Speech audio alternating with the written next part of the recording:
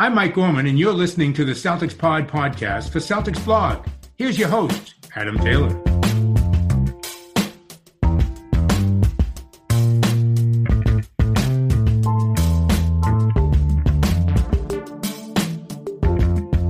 What's going on, everybody? My apologies. So we didn't record Sunday. It's the 4th of July. I don't generally, you know me, I'm not going to be celebrating the 4th of July. I'm not in America. But obviously Will and Greg both do live in America, and they were both celebrating the 4th of July. And it's just best to let everybody have some fun, right? So we didn't drop one on Monday. I'm a little bit late here today because I wanted to bring on the guest that I've got on. He's a colleague of mine, fellow Celtics blog extraordinaire, Michael Pierce, man. I mean, how's it going, Mike? Oh, it's great. Thank you for having me first off. I've only been at Celtics Blog for 4 months now, but I mean, I've had a ton of fun doing it, and the engagement of the audience here is insane. It's honestly intimidating sometimes, but I'm really excited to be doing this. I've been doing sports journalism for 6, 7 years now in some capacity, and I'm just a huge fan. It's interesting. When I was a kid, when I was like 12 or 13, whatever year Paul George messed up his leg really bad at the USA tryouts, I was trying to get on a website like this, and I actually got scammed because I was 12 or 13, and they were like, "Hey, give us $25 and you can be on the site." And I was like, dude, absolutely. This is my dream. Like, I got to go for it.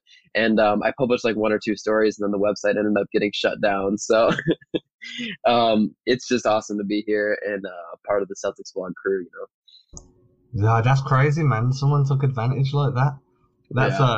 That's insane. I would not be pleased. I'm gonna speak to Will after Michael. I'm gonna speak to Mike off there, and we're gonna name and shame these people. That's what we're gonna do. I'm only joking. We're not going to do that.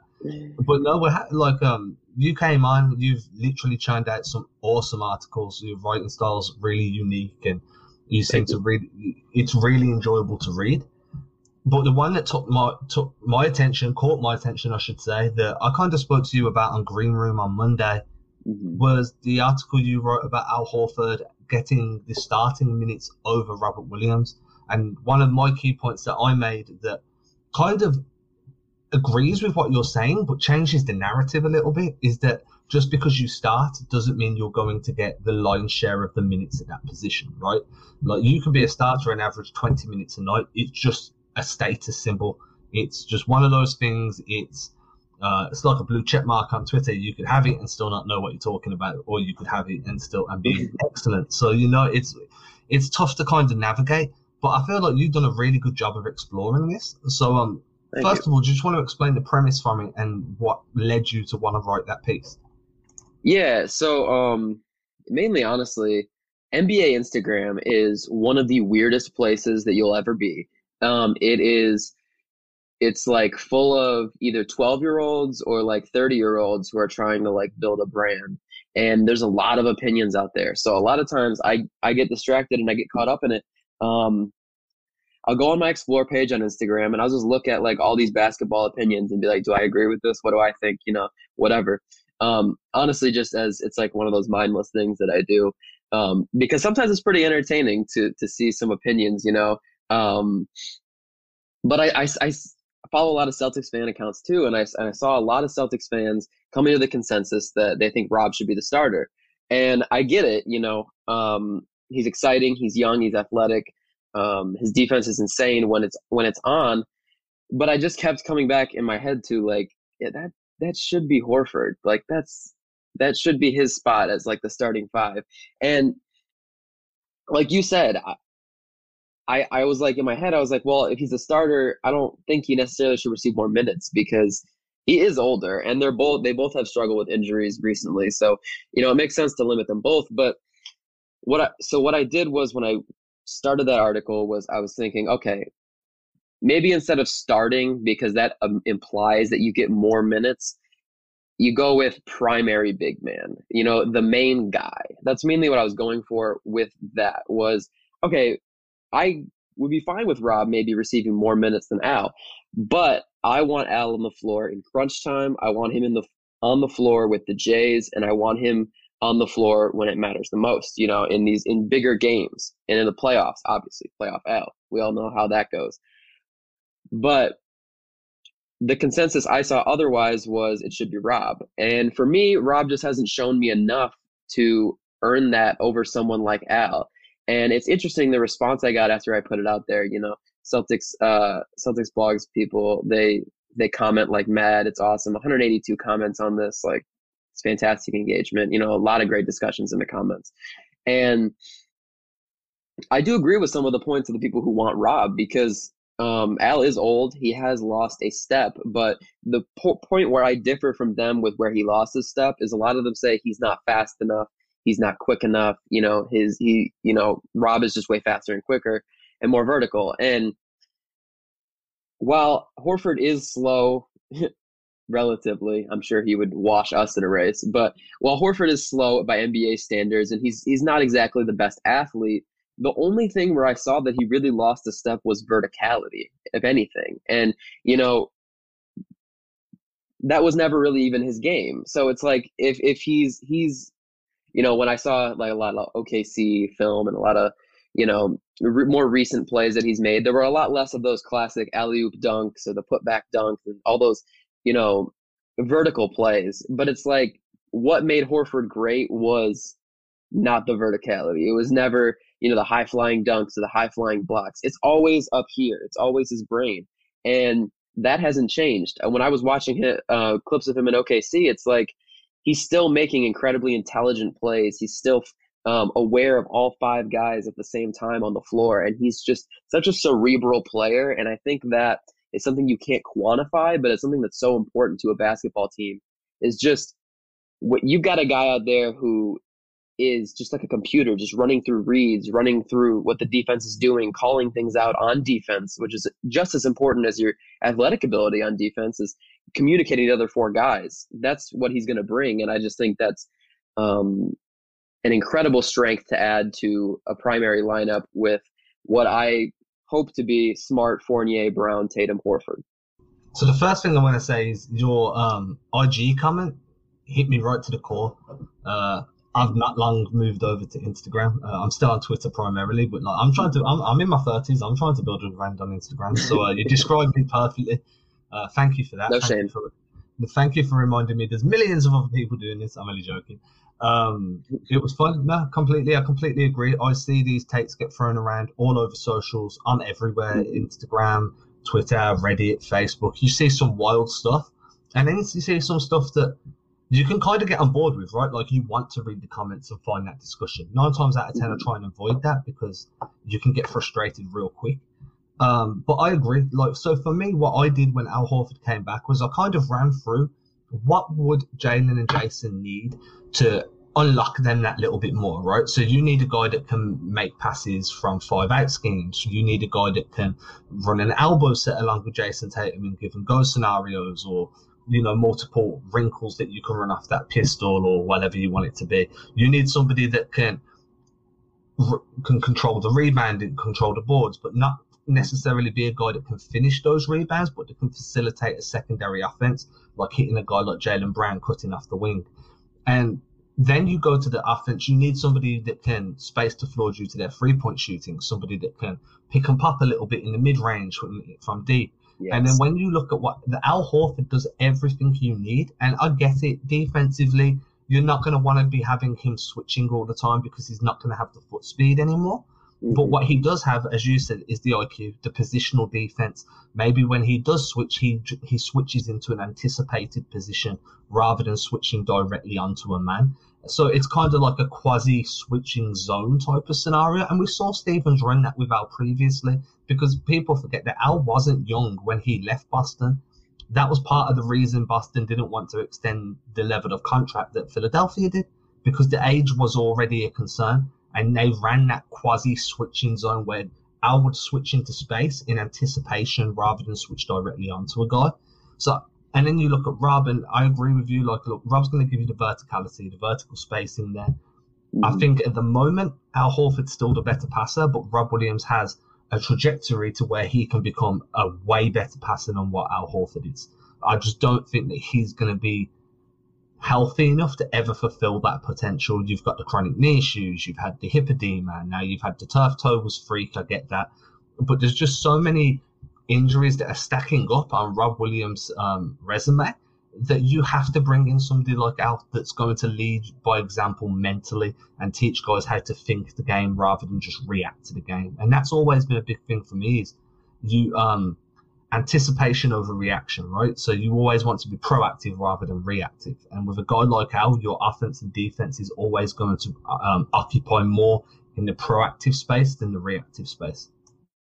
Yeah, 100%. And another thing that you added with the injury history is we all saw this year what happened when the Celtics didn't have consistency. And any NBA team, when you have such inconsistencies, you're going to struggle. It's a team game. It's a grind. It's a marathon season. Even this season with 72 games, you really got to, maintain consistency and keep your mindset locked in. And when guys are just coming in and out and you're missing so many people from COVID rules or injuries and anything like that, it's going to mess with everything. And I think that Al Horford is a very consistent NBA player, both in terms of his health most of the time. He has had a few injuries here and there, but he's 6'10" and he's an athlete, so he's going to have injuries.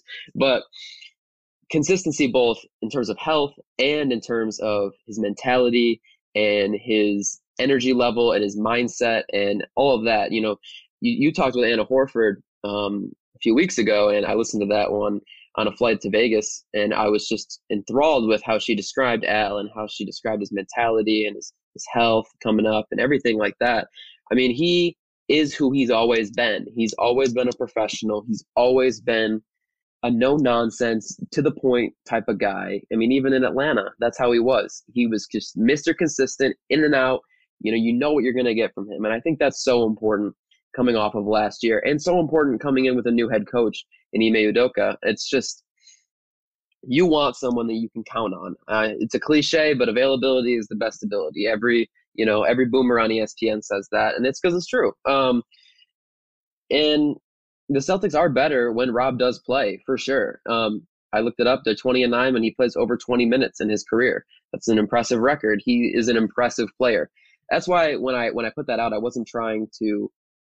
It's not like the thought of Robert Williams starting is ridiculous. It's very close in my mind because they're just different strengths, and it's very interesting to compare the two moving into this season, because it's a very interesting crossroads of where you get a player who has all the potential in the world, but just needs to make that next step and stay healthy. And then you've got another player who's more on the downswing, but he's consistent. He's solid. He's got amazing on-court leadership presence, and it's great. So it's a very interesting crossroads that I see.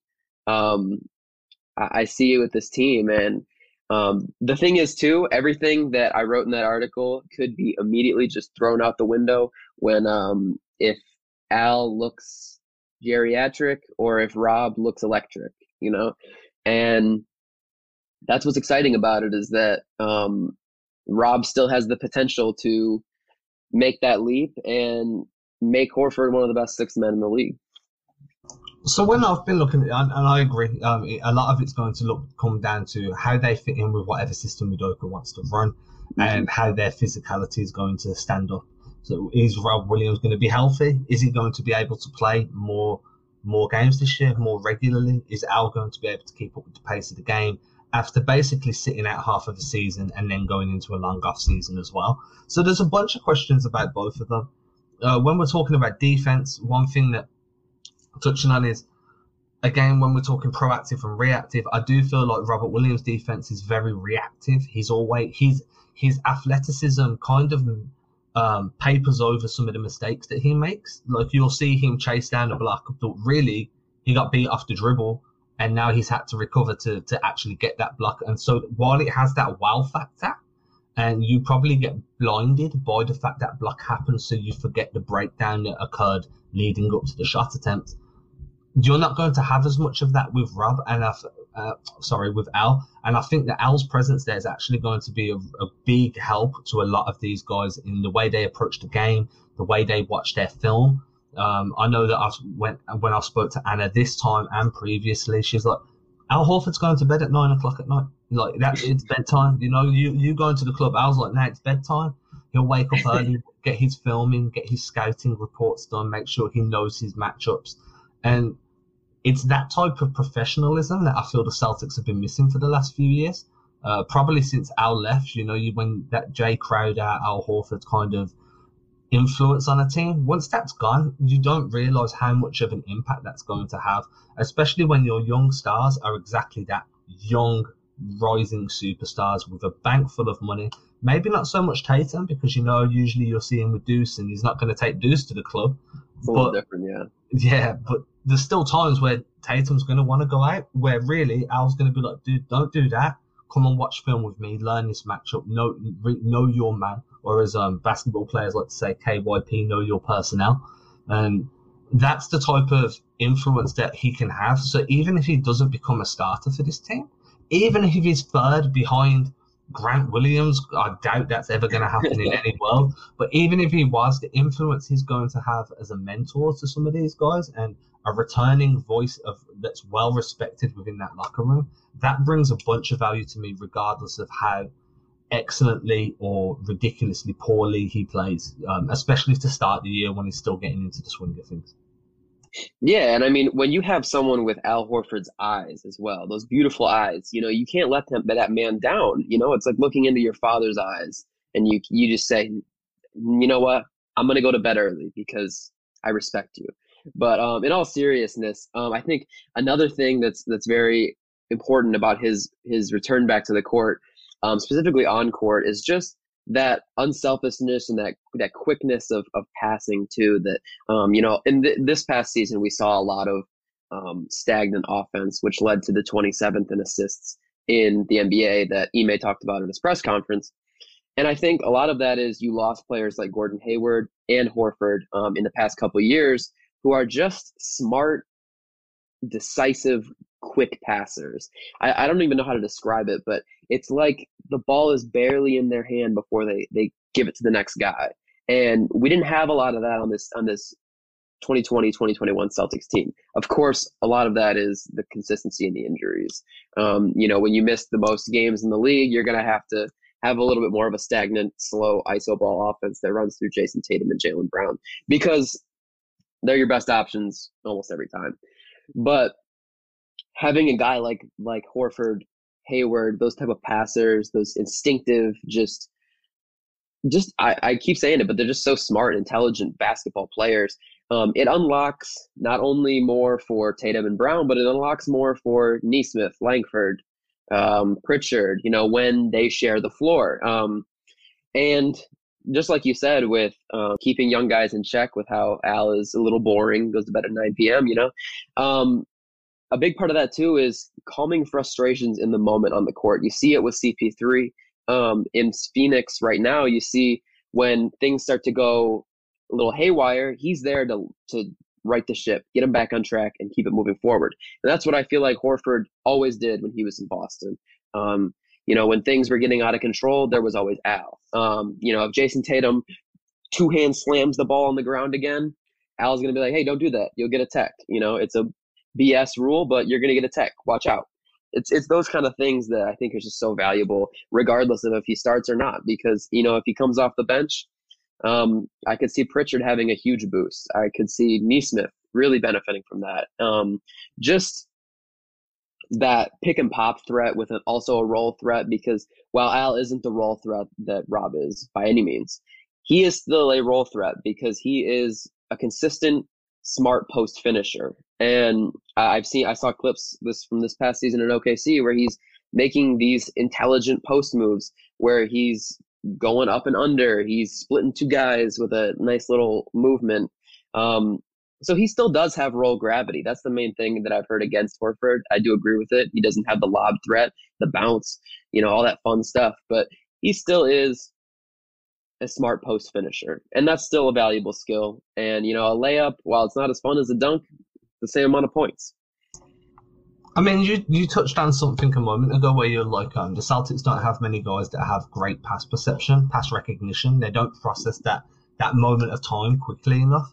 Then you look at Al Horford. If you want to talk about where his role threat's really coming from, for me, it's coming from the fact that he can create out of the pick and roll. He can be the roll man and still end that play with an assist. or a hockey assist, because he's the type of guy that will short roll and swing the ball like with a skip pass to the corner, or he's gonna take a bigger roll, post someone up, wait for like a cross screen, and then hit somebody out in the corner again.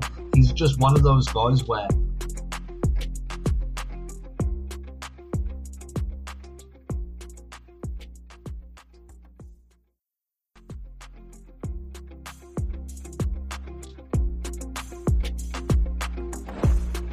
he's not going to care that he's got post position and he should shoot. He's going to care what the best basketball play is. And that's a huge difference, especially when you look at what we had in Tristan Thompson last year, that regardless of how covered he was when he pulled down rebounds, he was going straight back up. And for me, I missed Dennis Cantor in that respect a little bit, because Cantor was just a better offensive rebound finisher.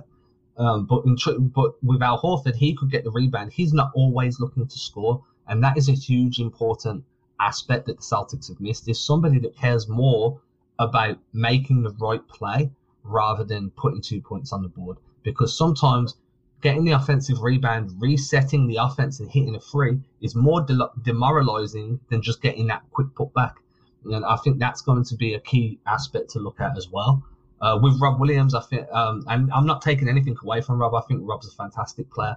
I just think that he's still raw. He's coming into his 4th year in the league now, and he's barely been able to show what he can do. Every time he gets some momentum behind him, another injury comes up.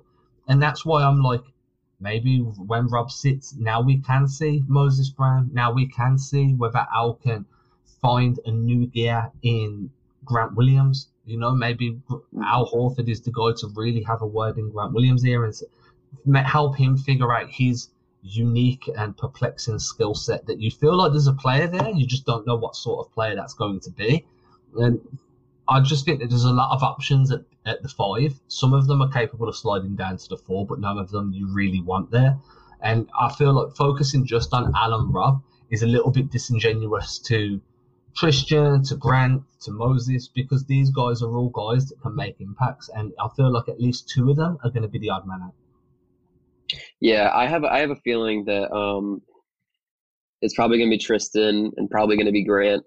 Tristan solely because of his value to other teams in the trade market, and just, you know, the money too. That's going to be able to get you some more in terms of a trade return. But I am interested in Moses Brown versus Grant Williams, as far as maybe if one of them could get through. It really depends on how Udoka views Grant, though, because if he does view him as a small ball 5, I think he's easily squeezed out. I don't think I think he's the 5th option, not the 5th maybe, but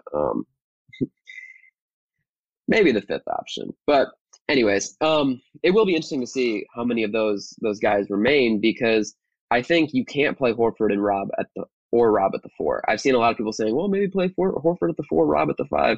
No. We saw in Philly that Horford at the 4 is not a viable option. I mean, even though I was singing his praises in terms of his defensive IQ and the fact that I don't think he's lost too much of a step, there's no way in the modern NBA that he's playing 4s. I mean, Tatum is a 4. Al Horford is not. So you do have a real logjam there still. Cornette's probably getting waived, you know. And so you have 5 guys that I think are all very different, and it's interesting to see what the front office is going to prioritize. Will they prioritize the youth of Moses Brown? Will they prioritize the veteran leadership of Tristan Thompson to go with Al Horford? I don't know. I personally think Tristan Thompson is going to get moved, but I think if I had to keep one of those guys, I would keep Moses. And I know you've seen a lot of Moses.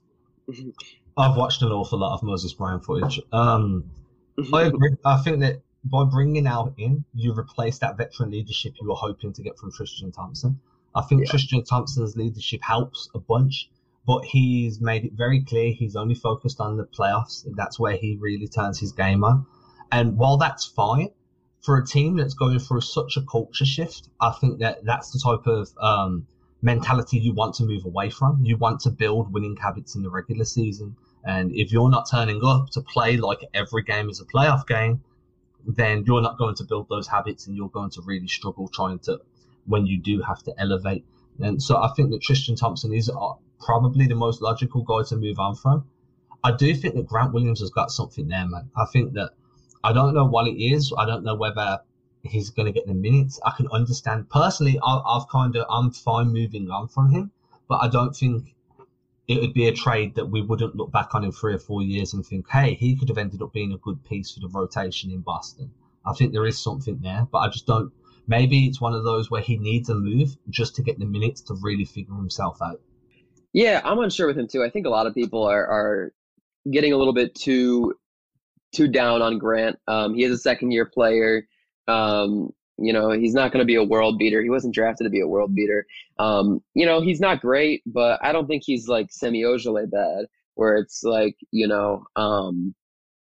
this guy clearly needs to be moved. It's like you still see some stuff there, and it just seems like he's an awkward tweener. I know someone on CelticsPod did an article about it this year, about how he's an interesting tweener, and it's so complex because he is like good at things that big men are good at, but he's built like a wing, like a thick wing. But he reminds me, it's funny because that's how I always described my basketball game on the court whenever I would play, which wasn't that often. But it was like, I just wish I was like 6'8", because I feel like my skills are rebounding and post play and defense, but I'm 5'9" and scrawny as can be. So that's how I kind of feel Grant is. It's like he's miscast. You know what I mean? It's like almost there, but just off. And the body doesn't match the skill set. Yeah, and it's kind of like, what can you do? But also, I feel like if he started developing a better offensive game, he would find a role as sort of diet Draymond. Very diet. Draymond is insane on defense. Like Draymond zero. Yeah, he's like the Crystal Pepsi of Draymond. And Draymond's the regular Pepsi. It's just that versatility and that thickness and that strength that is very valuable in certain roles, but it just seems like he hasn't found his correct spot. And I don't know if that spot's ever going to be in Boston, because when you have Jalen and Jason, it kind of limits where Grant really fits in. I feel like Grant would be more of like a Nets player to me, where he comes in, he does his thing, and he only does that one thing. But on a team that needs more from him, I don't think he really fits in as much. And that's the interesting crossroad. I'd like to see him somewhere like Detroit, where there's just loads of bigs. I'm joking.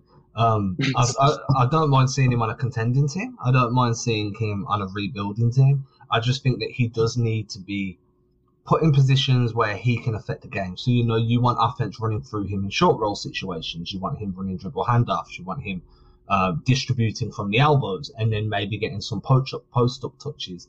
And then again, he's become reliable from the corners. He is a floor spacer, and the Celtics don't have too many of those guys at 5. And I think that's important to note as well. Like, outside of Horford and Grant, none of your other 3 big men are going to be shooting threes. I've been screaming, begging, pleading to start seeing Rob Williams take more mid-range pull-ups off the short roll. Because I just think that if you build out from there, you can start envisioning a 3-point shot down the line. Kind of like what we saw happen with Brook Lopez, right? Do you remember when Brook was just a back-to-the-basket guy? But again, you need to be on the court to start working on that, and these are all the issues I've got. But I think that Grant's ability to score from the corners, to be able to stretch the floor a little bit from the top of the perimeter, from the break, or on the wings, is going to hold a lot of value, and that might actually mean he starts getting minutes over the Moses Brown, over Tristan Thompson if he's still there and they're trying to move on from him, because that floor spacing will become invaluable. Yeah, and that's why I called him Crystal Pepsi Draymond, because when Draymond was at his peak, he was hitting threes more than he is now. But I think it's interesting to see Moses. You highlighted a lot of the defensive ineptitudes, and I've seen a ton of clips on Twitter once Moses got traded here of him just being absolutely lost. And I think he's an interesting project. And the reason I would want him over maybe Grant or definitely Tristan on the roster is because just that frame, that size, hopefully he could get taught to be a little more smarter. Yeah. Ironic, right? On defense, he needs that defensive IQ, and that's maybe where Horford could come in. But back to Rob with that mid-range shot, it reminds me of the way Giannis approached his jump shot reworking, which is still in progress. But it's like you needed to start taking them and you need to start taking them to start hitting them, and then you need to get that respect, because that respect is almost more important than actually making the shots. Not almost more important, but hyperbolic. It's a little close. It's important to get that respect, to draw the defenders out. That's why Horford, even if he hits low 30% of his threes, he's still going to get that respect on the outside. He's going to get that respect in the mid-range. He's going to get that respect along the three-point line. And it's going to draw defenders out. And that's incredibly important, especially when you're working with guys like Jalen and Jason, who could find those holes in the defense. Even Smart could find a cutting lane and go for a layup off of a, Horford pump fake from 20 feet out. It's stuff like that unlocks so many other things that you don't even really think about, other than just hitting mid-range shots to hit mid-range shots. That's why another reason why I think I want to see Horford as the primary big, because just the floor spacing is so much better, and the defense has to pay attention to so many more things. If Rob Williams is drifting out to the three-point line, you can just sort of disregard him until he begins moving in a little more. But if Al Horford is out there on that three-point line, you gotta stay on him just a little more. So I like the way you're saying, like, it causes teams to respect you, and it brings me back to I remember reading Basketball on Paper. I think the author was Dean Oliver. Honestly, it's a really tough book to get into because it's so numbers based.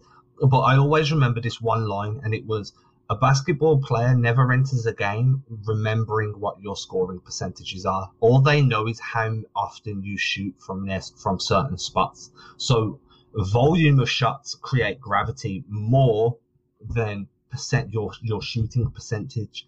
Obviously, if you name Steph Curry, then nobody really needs to care. They just know you're going to score on them.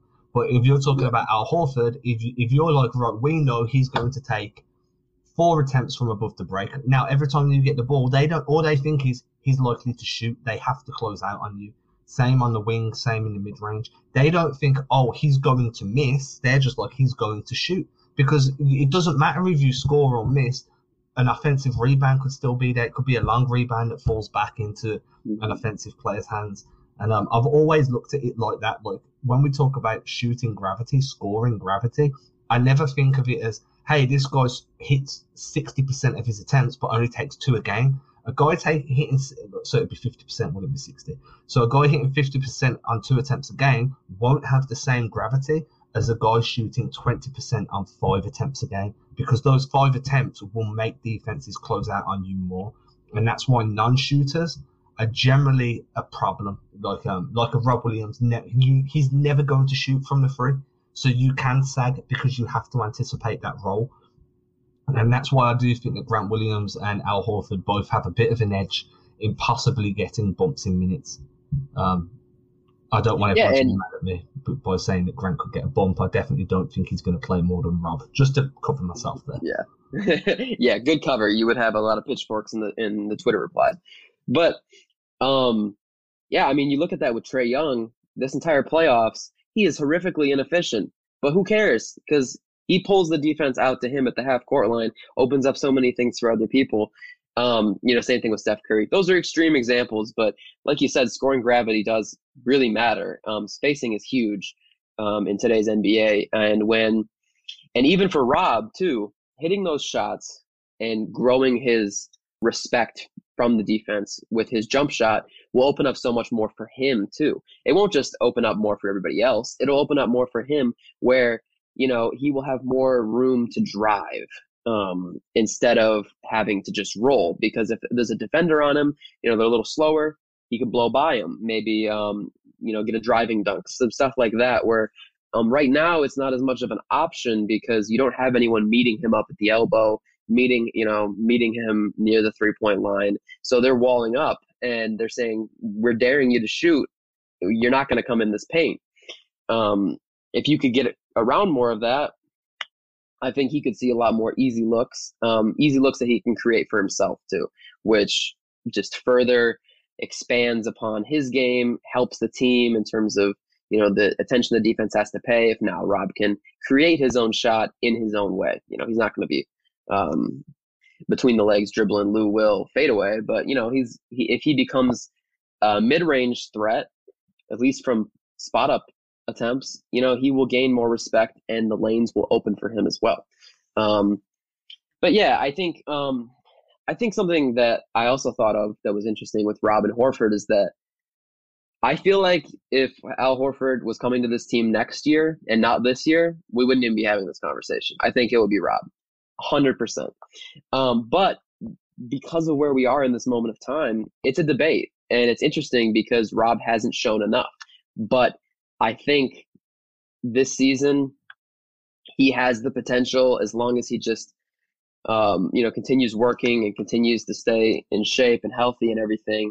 It's going to be, I might look stupid. That's all I'm going to say. I think maybe I'm succumbing to the hype like everybody else, but I do think that Rob has the potential to blow by Al this year in terms of his value, just because he has improved steadily each year. And, when he was in that game against Brooklyn in the playoffs was tremendous. He was a force on the defensive end. And if he can lock into that zone and stay healthy and have more consistent games like that where he's flirting with a triple-double with a defensive stat, I don't think it's going to be a question. But for now, with his room to grow and Horford's just intangibles, I think it should be Horford. But man, I remember watching that game 1 against Brooklyn, and I was in awe of what Rob was doing out there. And like you said, some of it is he gets behind and he has to make it up with his athleticism, which you see with also Romeo too, who I've been looking at a lot for Celtics blog. But his athletic ability is just far leaps and bounds above someone like Romeo, and that's why he's able to get 9 blocks in a game. I just think that if Rob can get the same sort of defensive IQ that Horford has now, watch out, because that man will be a problem. Yeah, for me, it's like Rob, for me, this is a make or break year for him coming up.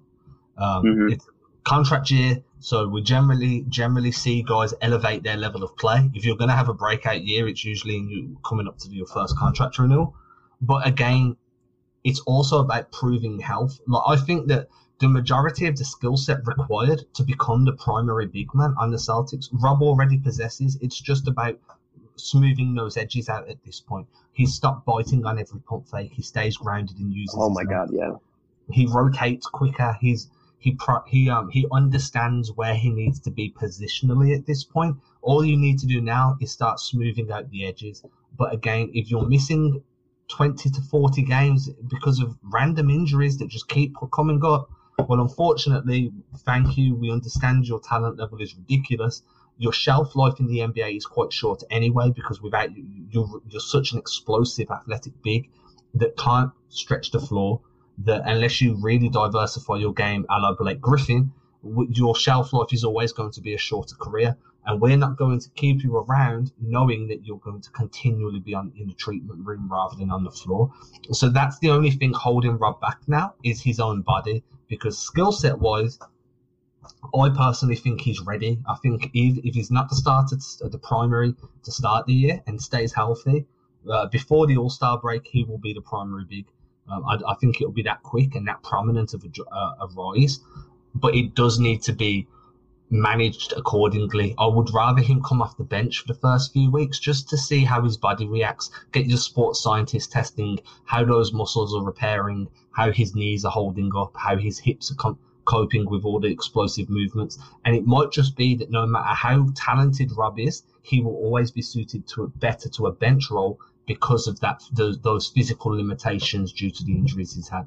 And that's completely fine. I mean, there's nothing wrong with that. I mean, everyone wants him obviously to be a starter and a huge piece of the future because, I mean, you want that from every player, but some guys are just meant to be sixth men and short burst guys. Even if they do start, they're burst guys. And Rob has a ton of burst. Those type of players, similar to how Horford affects the game with his mindset, Rob will affect the game with his energy just as much. And there's guys like that who you see that on plenty of other teams. I mean, Montrez, when he was in six-man consideration, was like that. I'm trying to think. I feel like Isaiah Stewart was that this season for the Pistons as a rookie, which is impressive. Little Detroit He's love such a from the throwback, Michigan man. dude. Such a throwback big man. We're talking about bigs that don't stretch the floor. Isaiah Stewart's one of those guys, but he's so physically dominant.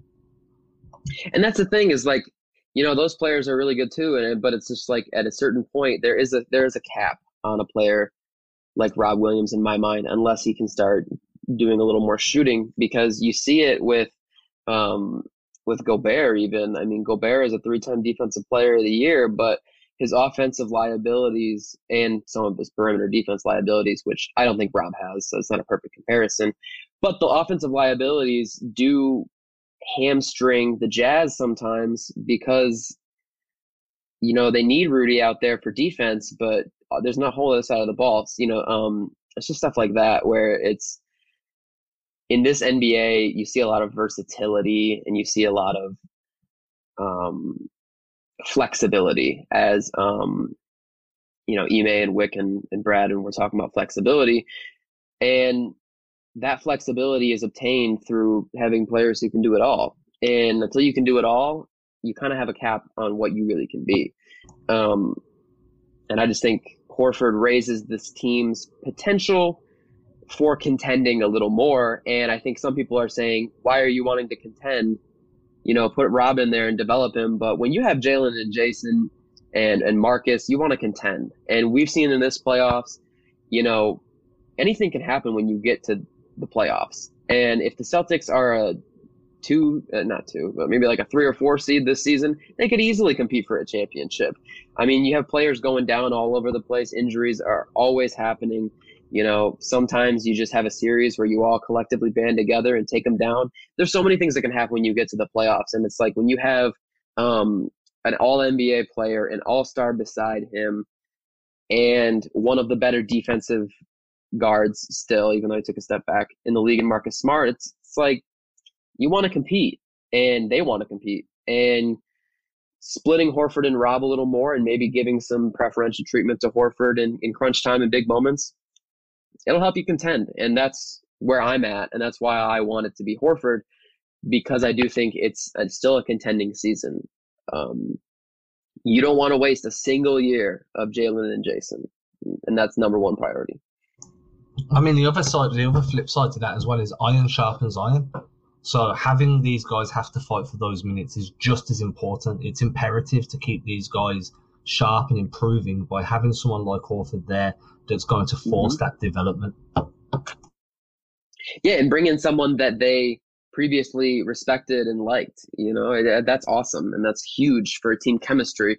And a lot of Celtics fans have felt the team hasn't had chemistry since Al Horford left.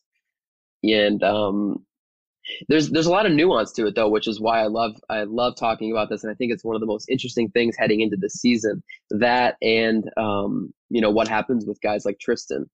Those things are just so interesting because you have like a new coach in Ime Udoka who, like you said on the podcast before, you don't know what he's going to do. You don't know what he's going to prefer. And it's all just conjecture and,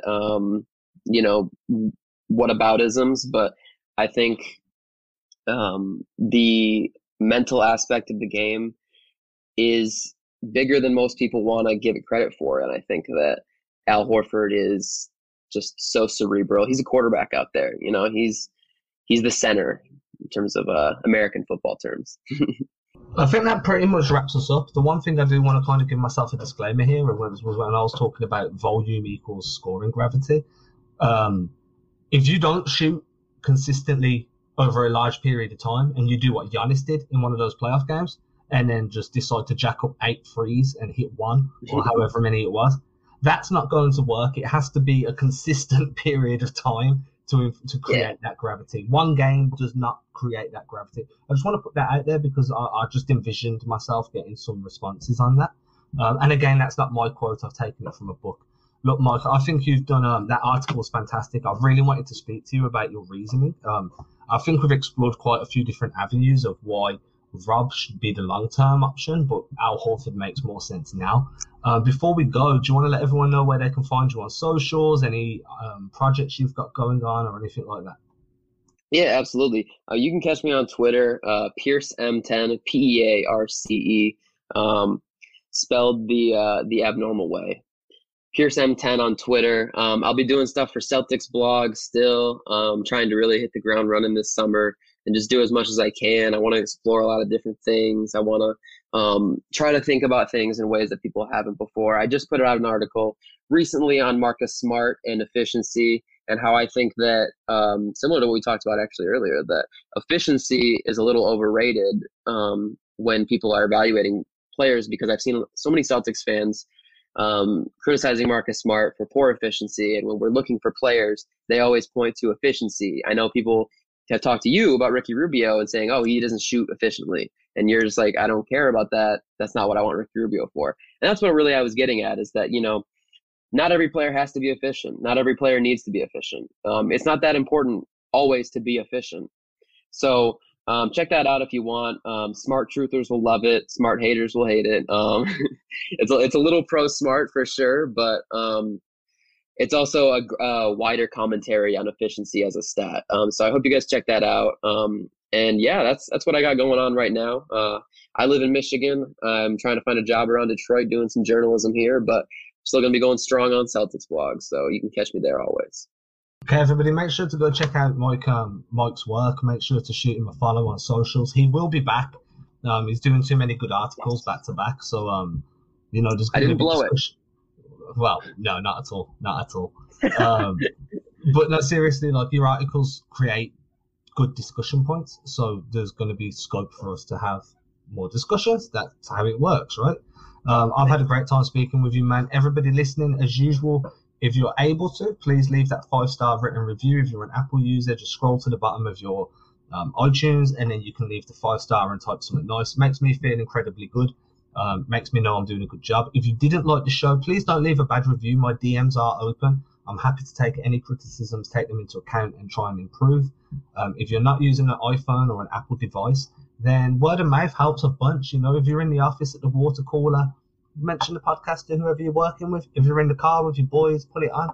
If you're in the car with your girls, put it on. Whatever you need to do to make more people aware, I'll be more than grateful. I hope everybody had a good 4th of July. We're back to regularly scheduled programming now, so I will be back again on Friday with... Who's my Friday? It'll be Will, with Will. Until then, stay safe, and thank you again, Michael. No problem. Thanks for having me. It was awesome.